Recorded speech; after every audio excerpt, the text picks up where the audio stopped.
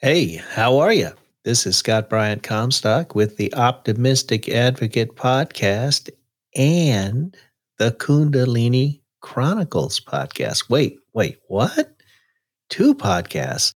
Yes, made the decision to split out the Kundalini Chronicles, which has pretty much dominated the last almost 30 episodes of the Optimistic Advocate podcast. I've decided to split them out so that for those who are interested in just focusing on my experiences with awakening and the lessons learned from that, but more importantly, tips and strategies for your own personal self development, that's going to be in the Kundalini Chronicles. Check the show notes for a link to the Optimistic Advocate website, which now houses both the Optimistic Advocate podcast and the Kundalini Chronicles podcast. As well, the Kundalini Chronicles podcast is available on just about every podcast player there is. So whether it's Apple, Spotify, Google, just go into your podcast player of choice, type in the Kundalini Chronicles. It'll bring it up, hit the subscribe button, and you are good to go.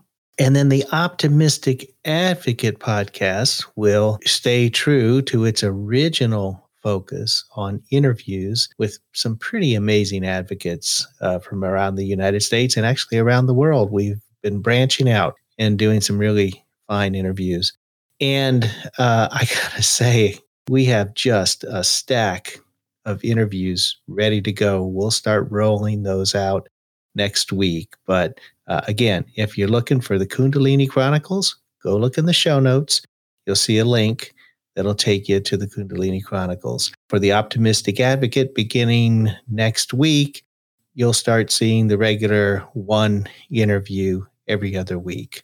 So there you go. Hot news, hot off the press.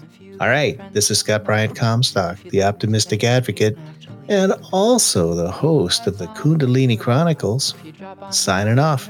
See ya. We're happy to share whatever we've got.